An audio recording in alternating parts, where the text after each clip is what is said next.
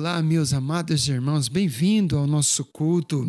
Agora nós vamos começar a palavra. Eu quero orar agora. Vamos orar antes de nós começarmos. Feche teus olhos. Deus, obrigado, Senhor, por este tempo que nós estamos juntos neste culto online, Deus. É uma bênção, Deus, e uma honra poder estar junto, estudando a Tua palavra. E eu te peço, Deus, que o Teu Espírito Santo possa nos ensinar. Ajuda-nos a entender a palavra agora de uma maneira tremenda, Deus. E acima de tudo, Deus, ajuda-nos a mudar o nosso meio de viver, porque nós queremos viver uma vida que agrada o Senhor.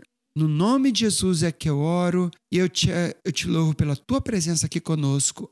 Amém, Deus. Eu estou muito feliz de estar aqui com vocês hoje. Eu quero dividir com você. Isso não é muito uma pregação, é um estudo bíblico. Porque eu tenho estudado o livro de Levítico nessas últimas semanas e eu quero dividir com você uma palavra tremenda que Deus colocou no meu coração. Prepara teu coração e vamos agora mergulhar neste livro, porque este é um livro tremendo. Tem muitos ensinos para nós aqui. E eu quero trabalhar agora sobre esta doença que a gente encontra no capítulo 13 e 14 de Levítico, porque quando a gente lê a nossa Bíblia, você encontra lepra, que é uma doença da pele. Mas na Bíblia é mais do que isso, mais do que uma doença. Porque a doença para lepra, lá na Bíblia, é a palavra tzirá, ok? Fala comigo, tzirá. Esse tzirá é quando uma pessoa tem uma doença de pele, ok? E é como que você pegar o que está invisível dentro da pessoa e fazer visível. Porque a pessoa com lepra é quando pega o que ela tem dentro e traz para a superfície, para a pele dela. Então, e de acordo com a Bíblia, ela é como se fosse uma interna condição moral. E essa pessoa, ela tinha que viver fora lá da cidade, do acampamento. Ela deveria ficar cobrindo até a face dela, deveria estar cobrida. E também, se alguém chegasse perto dela, tinha que gritar, impuro, impuro, impuro. E as pessoas não podiam chegar perto dela. E quando a gente estuda a Bíblia, tem algumas notas lá na nova versão internacional, e que uma coisa que é importante é que eles não sabiam sobre infecções como a gente fala hoje. Então, eles não sabiam como esse coronavírus. Naquele tempo, o pessoal não sabia muito. Então,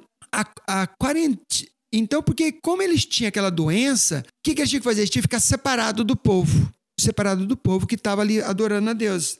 Naquele tempo também eles não sabiam sobre essa doença chamada hanseníase, mas o que eles faziam era separar as pessoas dos outros, né?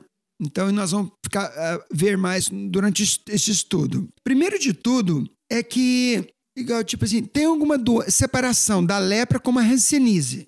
Porque, primeiro, essa doença lá da Bíblia, elas tinham pequenas manchas brancas no corpo, que não corresponde à hanseníase de hoje. Também, segundo, os sacerdotes do Velho Testamento, ele inspecionava as pessoas com uma semana.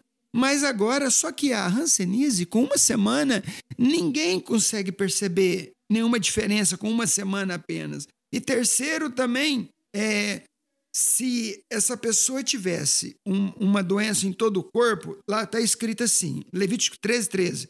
Então o sacerdote examinará. Se a lepra cobriu toda a carne, o sacerdote declarará que a pessoa tem a mancha, está pura, e a lepra tornou-se branca e a pessoa está pura. Ou se a pessoa estivesse totalmente coberta, ela estava totalmente cheia de doença. Mas lá na Bíblia, a pessoa não era considerada impura se ela estivesse totalmente cheia dessas coisas brancas. E isso não faz muito senso médico, ok? Porque existe um problema espiritual sobre isso daí. Então, eu estava muito curioso para saber isso e por isso que eu trouxe para você poder estar entendendo isso. Os rabinos antigos, eles falavam que não era apenas uma doença do corpo, era uma punição, né, sobre a pessoa por algumas coisas que ela fez. Então, essa doença, ela não era apenas somente uma doença, mas era uma disciplina espiritual sobre a vida dela. Então, era porque a pessoa estava pecando contra Deus, então era a pessoa, ela estava vivendo debaixo de uma maldição. Então ela tinha que viver fora do campo e tinha que ficar envolvida no pano e gritar: estou impura, estou impura, estou impura. E nós estamos vivendo agora esse tempo de isolação, certo? Todo mundo que está isolado. E imagina aquele tempo, totalmente isolado, fora da cidade. E nós vemos na Bíblia, queridos, toda a explicação sobre a lepra lá no livro de Levítico 13 e 14. E também muitas passagens na Bíblia que falam quando a pessoa tinha essa doença tsirá, que é a lepra. E lá em Números capítulo 12, de 1 a 16, a gente vê que Miriam, a irmã de Moisés, quando ela fala contra Moisés, ela pega a lepra. E isso está escrito lá no livro de Números, capítulo 12, de 1 a 16. A gente vê isso, falar sobre isso.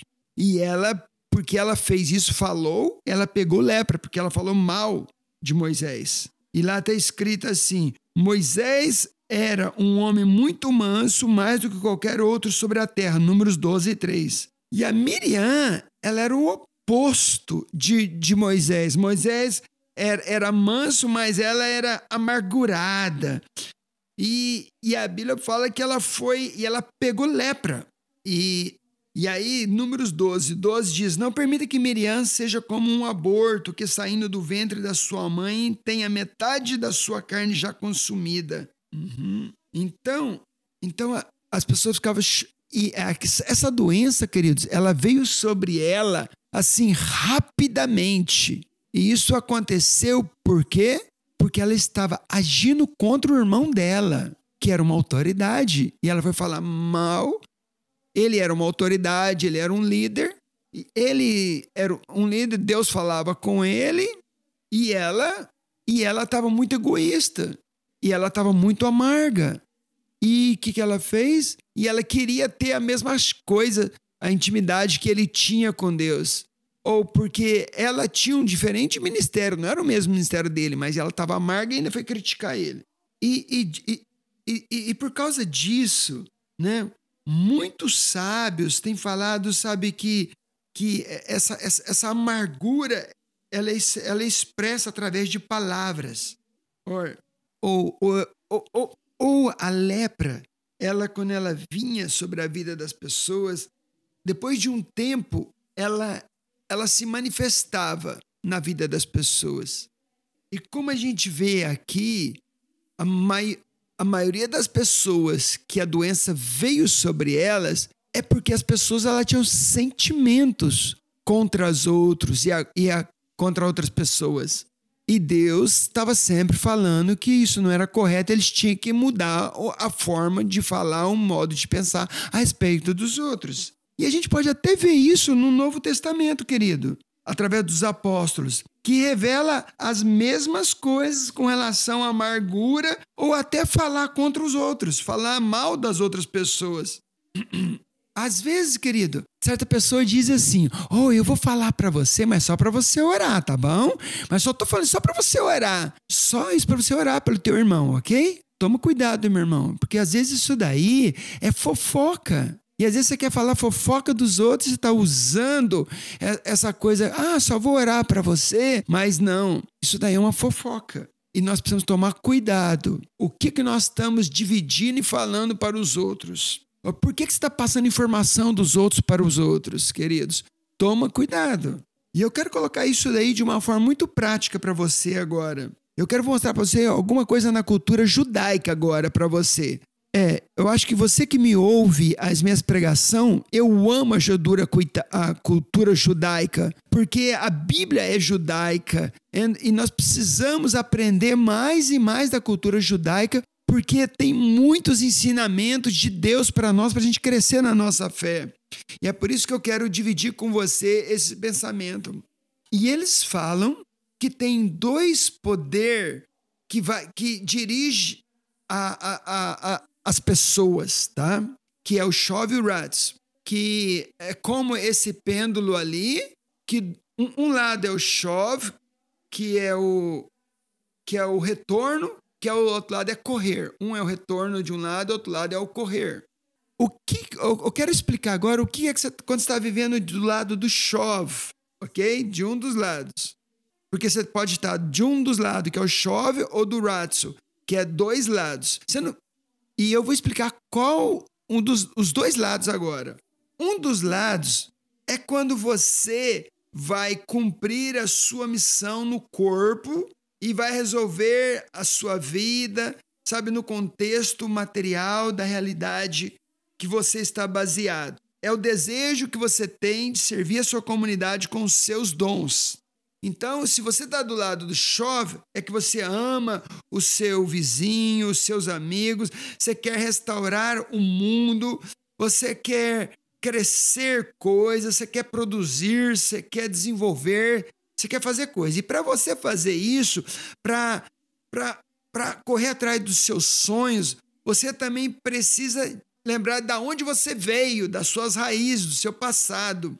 Porque a gente precisa entender de onde a gente veio. Porque eu tenho que dar valor de onde que eu vim, queridos. E eu fui criado para dar frutos também. Os pessoal de Israel, eles celebram todos os anos a Páscoa. E por que eles celebram a Páscoa todos os anos? Eles celebram para lembrar que eles eram escravos e que Deus libertou eles. E aí eles entendiam que eles eram abençoados para abençoar outros. É maravilhoso esse pensamento. Porque, por exemplo, assim, você veio de uma família muito pobre e agora você tem o que você tem que dar valor ao que você tem. Porque da onde você veio, da raiz que você veio.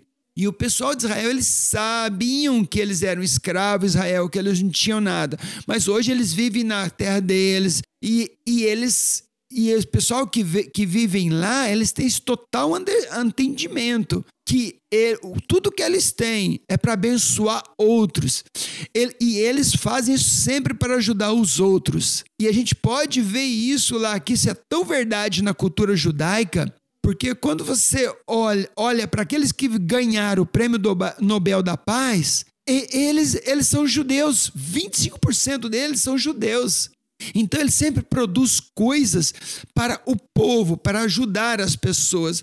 Então quando você tem essa paixão, este fogo, e você entende de onde você veio, então você vai continuar fazendo coisas para que você possa abençoar outros. Então para que você possa usar essa área da sua vida, esse lado, ok? Então chove é você olhar para trás e lembrar de onde que você veio. Mas o outro, chove, fala sobre obediência, ok? O outro, o ratso, fala de pertencer, de conectar a Deus. Um desejo apaixonado de você correr e retornar para a sua fonte, que é o seu sonho, o seu amor, a sua paixão, seu desejo de crescer, de estudar, de prosperar e de ter alvos. E quando você tem fé e acredita em Deus e continua indo e prega o evangelho e diz para os outros as boas novas do evangelho e que o reino dos céus está próximo, o Deus, ele nos criou para nós ter sonhos e conquistar eles. E nós somos criados para viver uma vida com planos e projetos. Amém? E para aqueles que querem uma vida saudável, uma alma saudável, uma vida balanceada, nós precisamos ir para os dois lados, não somente de um lado. Você tem que ir e voltar. Você tem as suas raízes, mas também você tem que olhar para o seu futuro, para os seus sonhos, para aquilo que você tem que alcançar. Então você vai lá atrás e você vai lá para frente. Aquele sonho de ter um melhor emprego, mas também vai lá atrás, que você vai cuidar da sua família, você ama o seu vizinho, o seu amigo, mas também você vai lá na frente para conquistar mais coisas. Então você tem que ir para os dois lados. Isso é o que a figura 2 mostra. Porque a gente precisa ir para os dois lados, é como um balanço, que você vai para os dois lados. Mas algumas pessoas não entendem isso. Ou seja, algumas pessoas dizem assim, os fins justificam os meios, né? Porque é uma frase muito famosa. Mas isso não é verdade, que os fins justificam os meios. Não, os meios não justificam os fins. Nós não podemos ser orgulhoso ou superior aos outros. Pessoa que é guiada pelos seus desejos somente é uma pessoa que está parada. O seu pêndulo não está trabalhando mais. É como que você foi numa posição e parou lá e você não está mais balançando.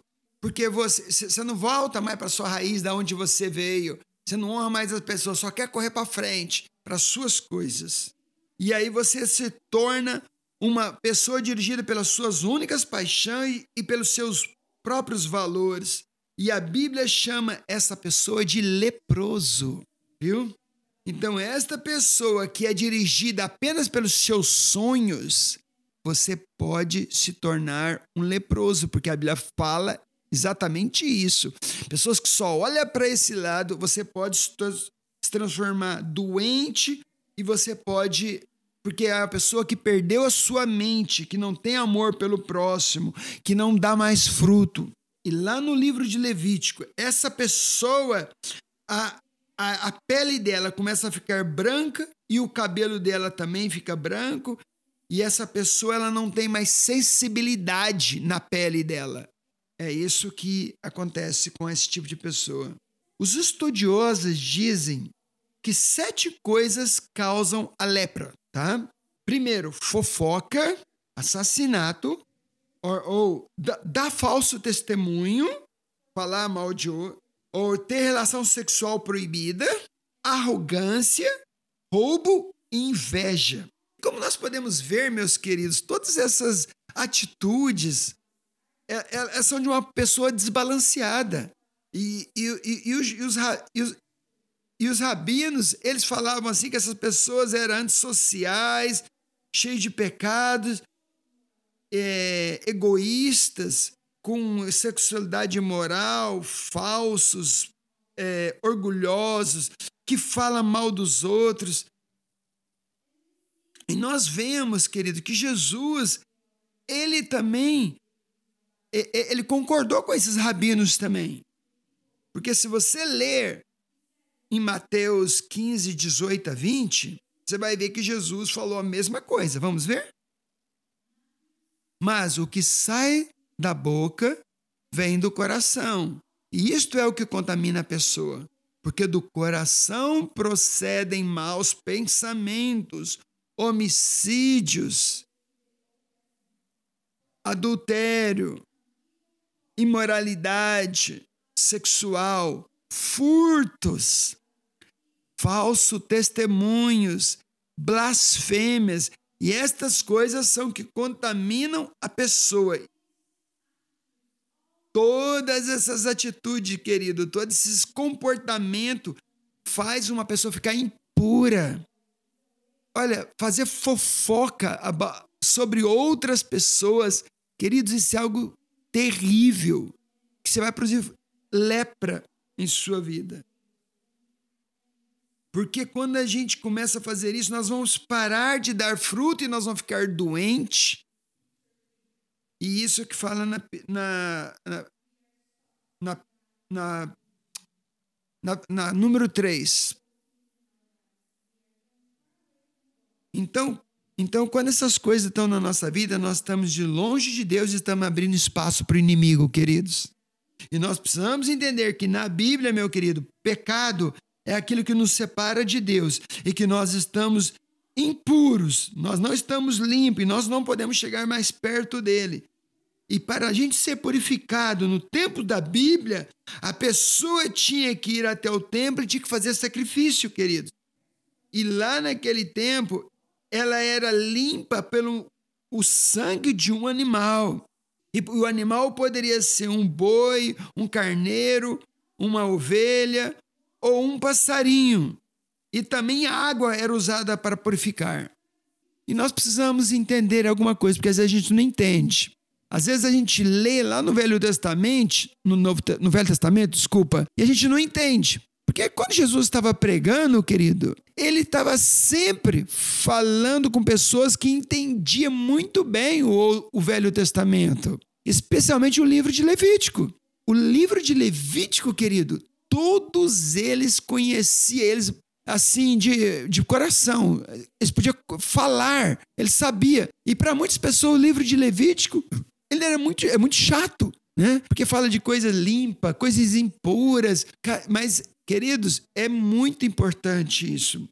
E quando a gente lê o Novo Testamento, a gente vai entender melhor se a gente entender o Velho Testamento também. E eles tinham que sacrificar um animal para eles poderem ficar limpo. Então, uma pessoa impura, ela não podia ir para o templo para fazer o sacrifício. Então, somente para você entender, eu vou te estar explicando para você. A pessoa que estava impura, ela não poderia adorar a Deus. E para isto, a única forma, o único lugar que naquele tempo que ele poderia adorar a Deus era em Jerusalém, lá no templo. Não tinha outro lugar, ok? Para eles adorar. O único lugar era Jerusalém que eles tinham para adorar, e no templo.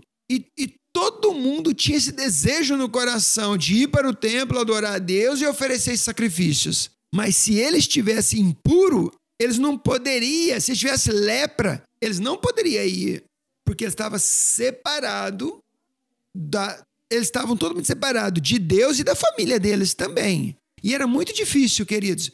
Era uma vida muito difícil naquele tempo, para uma pessoa com lepra. Porque estava separado de Deus e também da família deles, que eles não podiam estar juntos.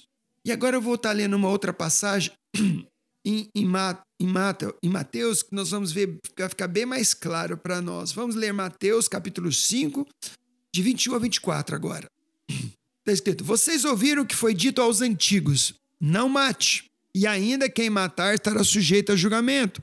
Eu, porém, vos digo que todo aquele que se irar contra o seu irmão estará sujeito a julgamento. E quem insultar o seu irmão estará sujeito a julgamento do tribunal. E quem chamar de tolo estará sujeito ao inferno do fogo. Portanto, se você estiver trazendo a sua oferta ao altar e lá lembrar que o seu irmão tem alguma coisa contra você, deixe diante do altar a sua oferta e vá primeiro reconciliar com o seu irmão. Então volte e faça a sua oferta. Mateus 5, 21 a 24. E nós vemos aqui, querida, que Jesus estava falando: se você está indo para oferecer agora, você vai oferecer a Deus, mas o seu relacionamento, seu com o irmão que não está bem, a Bíblia fala: não faça, querido, porque Deus não vai aceitar. Não ofereça, porque Deus não vai aceitar. Então, primeiro você tem que fazer o quê? Vai lá reconciliar com o teu irmão, porque você está perdendo o seu tempo. Quando nós temos inveja sobre os nossos irmãos, quando a gente está pecando contra pessoas, nós falamos de maneira errada, ou você falou palavras que feriu o teu irmão, querido, você precisa consertar isso. Porque senão as nossas ofertas, a nossa adoração não vai chegar diante de Deus. E Deus, querido, ele foi muito claro acerca disto também no livro de Levítico. Levítico 19, de 11 a 19, agora eu vou ler, ok? Levítico 19, de 11 até o 18. Diz assim, ó, Velho Testamento, tá? Não furtem, não mintam, nem use de falsidade para com os outros, não faça juramentos falsos pelo meu nome, pois vocês estariam profanando o nome do seu Deus.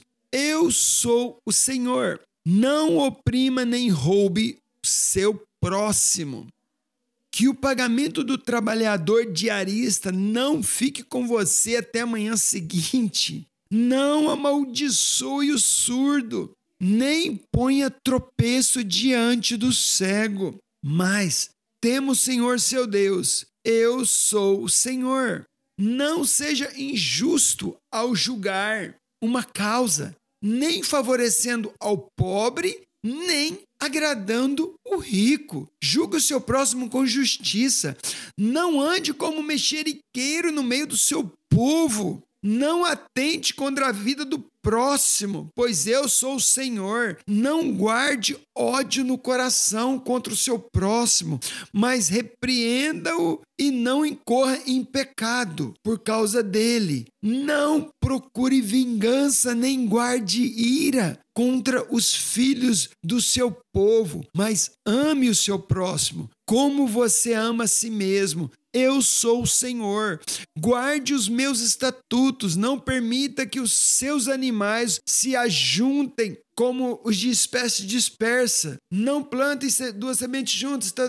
Então aqui Deus está falando porque muitas pessoas eles não arrumam os seus problemas, mas eles sempre ficam falando dos outros. E então a Bíblia fala que você não deve, meu querido, você não deve falar do seu irmão. Ou seja, e este versículo para mim, querido, explica o que nós lemos lá em Mateus. Lá em Mateus 5, 21 a 24. Porque algumas vezes, querido, a gente quer oferecer coisas para Deus, mas você está falando nas costas do seu irmão, meu irmão, minha irmã. Você está falando dos outros. E então você está apenas destruindo as pessoas e não conserta. Você não vai lá e fala com ela própria. E aí você está trazendo para o que para você? Essa maldição. E Deus está falando, arrumem o relacionamento em marido, mulher, filho, filha, pai e mãe, irmão, irmã. Deus quer restaurar os nossos relacionamentos, queridos. Amém? Somente para você manter, e nós não podemos viver nessa vida de pecado. E se a gente não viver nesse lado sem o balanço, nós vamos estar pecando contra Deus. E Deus disse também, em Efésios 4, 25 a 27, diz assim: por isso, meus irmãos, deixando a mentira, que cada um fale a verdade com o seu próximo, porque somos membros do mesmo corpo. Não fiquem irados e não pequem, não deixe que o sol se ponha sobre a ira de vocês e nem deem lugar ao diabo. Uau. Isso para mim é tão lindo o que o apóstolo Paulo está ensinando, o que Jesus ensinou. Estava tudo lá, gente, no livro de Levítico, nas leis. Eles somente estavam explicando de uma maneira mais clara, mas era a mesma coisa, que era o amor de Deus, dizendo que a gente tem que respeitar os outros, amar os outros, não falar falsa coisas dos nossos irmãos e irmãs. E, queridos, aqueles que permitem essas atitudes nas suas vidas, eles estão longe do propósito de Deus e precisam se arrepender e precisam se limpar. Amém, meu irmão? E eu quero estar terminando, eu quero te mostrar algo muito importante.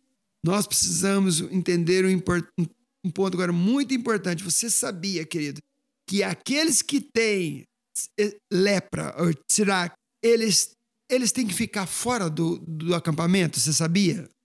Você sabia que eles teriam que ficar fora e ser limpo de novo? E se você ler lá em Levítico, você vai encontrar a resposta. Porque no Novo Testamento, quando um leproso encontrou com Jesus, então a gente vai ver como que as pessoas podem ser limpas de novo e pode ir para o templo de novo para oferecer sacrifício a Deus. Vamos ler agora Mateus capítulo 8, de 2 a 4. Mateus 8, de 2 a 4. Diz assim: eis que um leproso se aproximou, veio e adorou, dizendo: se o Senhor quiser, pode me purificar. E Jesus estendeu a mão, tocou nele, dizendo: quero, fique limpo. E no mesmo instante ele ficou limpo. E Jesus lhe disse: olhe, não conte isso a ninguém, mas vá, apresenta-se ao sacerdote, faça a oferta que Moisés ordenou para servir de testemunho ao povo. Isto. Então é isso que ele deveria fazer. Quando uma pessoa, querido, quando ele ficava com essa lepra, ele tinha que ficar separado. Eles não poderiam estar junto, em contato com pessoas, certo? Eles tinham que ficar longe das pessoas que estavam limpas. Mas depois, quando eles for com o sacerdote, e o sacerdote checar ele, e o sacerdote olhar e falar: não, as coisas foram mudadas na sua pele, agora você está bem. Então essa pessoa tinha que oferecer um sacrifício. Ou seja, a pessoa impura, ela não podia entrar dentro do templo, né? Mas Jesus, ele era o templo que ele veio até este homem. Algumas pessoas chamam Jesus de o Messias leproso, porque a gente tem que ouvir as mensagens de Jesus. Ou seja, que Jesus falou, mostre você para o sacerdote. E ele está falando a respeito do quê? De Levítico 14. Então você não vai encontrar que o sacerdote em Levítico 14 faz a lepra ficar limpa. Mas ele é o único que pode tirar a lepra, não é o sacerdote. Vamos ler agora, querido, Levítico 14, 1 a 7. Isso é muito lindo e eu vou te explicar no final. Esse é algo muito lindo no livro de Levítico e depois eu vou explicar. Diz assim, o Senhor disse a Moisés, o Senhor disse a Moisés, esta será a lei a respeito do leproso. No dia da purificação, o leproso será levado ao sacerdote, e este sairá fora do arraial e o examinará. Se a praga da lepra estiver curada, o sacerdote mandará trazer para aquele que se houver de purificar 2 aves vivas e puras, madeira de cedro, pano escarlate e hisopo. O sacerdote mandará que se mate uma das aves num vaso de barro sobre águas correntes. Depois, o sacerdote pegará a ave que ficou viva, a madeira de cedro, o pano escarlate, o hisopo e molhará o sangue da ave que foi morta sobre as águas correntes e aspergirá 7 vezes sobre aquele que há de purificar-se da lepra. Então o declarará puro e soltará a ave que ficou viva para o campo aberto. Preste atenção, querido. Então, olha aqui. Então, para que a pessoa fosse declarada limpa, isto envolvia, ok?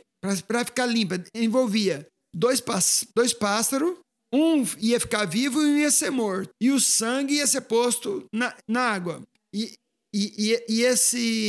alço, ele também precisaria de um pedaço de madeira de cedro, um pano de escarlate, então um pouco de hisopo, que era um tipo de uma planta, né, dessa que faz tipo chá, e também um vaso de barro e água corrente também, ok? Agora, essa foto número 4 é o que eu estou falando com vocês. Agora, vamos ver o processo agora. Um passarinho, ele é morto, ou seja, sobre a água correndo, ok? Quando ela está escorrendo de um jarro, ok? E o sangue, ele é misturado com água. O outro passarinho que está amarrado lá na placa de cedro, com o pano escarlate, né? Ele vai estar ali e ele vai pegar o hisopo e eles vão pegar esse outro passarinho e vão colocar dentro da água, misturado com a água e com o sangue, e vai aspergir no outro. E este era a forma de declarar que a pessoa estava limpa. E isto é uma figura linda de Jesus. Você consegue ver isso? Isso para mim foi uma revelação, queridos. Aquele homem, querido, que foi limpo, ele foi limpo pelo toque de Jesus e teve que fazer aquele processo para ele ser limpo, certo? E esse processo fala sobre o que Jesus fez lá na cruz. Atenção, querido, porque você vai conseguir entender. O sangue e a água veio de Jesus quando ele estava lá na cruz. E ele estava lá na madeira, lá pregado também. E aquela madeira estava lá para colocar o corpo de Jesus. Então, e aquele pano de escarlate também, que foi jogado sangue com água nele, e isso também foi feito da mesma forma que eles pegavam o cordeiro e passavam sangue lá no portal, quando eles foram sair do Egito, que era a proteção, né? Então, o nosso mestre, ele foi ressuscitado 3 dias depois pelo nosso Pai, pelo papai. Então, aquele passarinho, querido, aquele passarinho, depois ele era o que estava vivo, ele ia ser solto e ele ia viver. Então isso fala de Jesus, que depois de 3 dias também ele ressuscitou. E nós éramos como aquele homem leproso, queridos. A gente não era aceito na presença de Deus. A gente tinha muito pecado na nossa vida.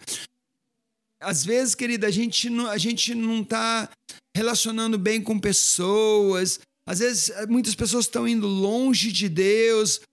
Às vezes, você está indo só pelos seus sonhos, mas você não olha mais para trás. Você não tem esse balanço, queridos. E nós às vezes não temos vivido aquela vida que Deus tem para nós. Mas hoje, querido, eu quero dizer, nós temos o Messias, Jesus, que pode limpar você de toda essa lepra sua, querido. E que pode manter você totalmente limpo. E aí você pode ir à presença de Deus totalmente limpo. E isso é tão limpo quando a gente vê que a gente pode ver Jesus no Novo Testamento, Jesus no Velho Testamento, Jesus no Novo. Onde a gente lê a Bíblia, a gente vai ver a imagem do sacrifício de Jesus, do trabalho da cruz dele. E nós vamos estar entendendo como Deus nos ama de uma maneira tão tremenda, querido. E ele quer ter um relacionamento conosco lindo. E ele está dizendo, meu filho, minha filha, ontem eu quero estar com você. E você precisa ter uma vida limpa. Você precisa arrancar o pecado que tem separado você da minha presença. E você precisa me buscar para que você possa estar limpo. E eu quero orar para você, para que você possa buscar mais ao Senhor. Leia este livro com todo o seu coração e você vai receber muita revelação, querido. Porque esta é a palavra de Deus e através deste livro você pode entender o quanto Deus te ama. Vamos orar, por favor, que vamos terminar agora. Senhor Jesus, obrigado, Pai. Porque o Senhor morreu ali na cruz, Deus. O Senhor pagou um alto preço, Deus, para limpar dos nossos pecados, de fazer-nos limpos, de nos fazer santo de novo, Deus. E podemos entrar na Tua presença e adorar o Senhor, entrar diante do Teu trono. Obrigado, Senhor, por aquele sacrifício.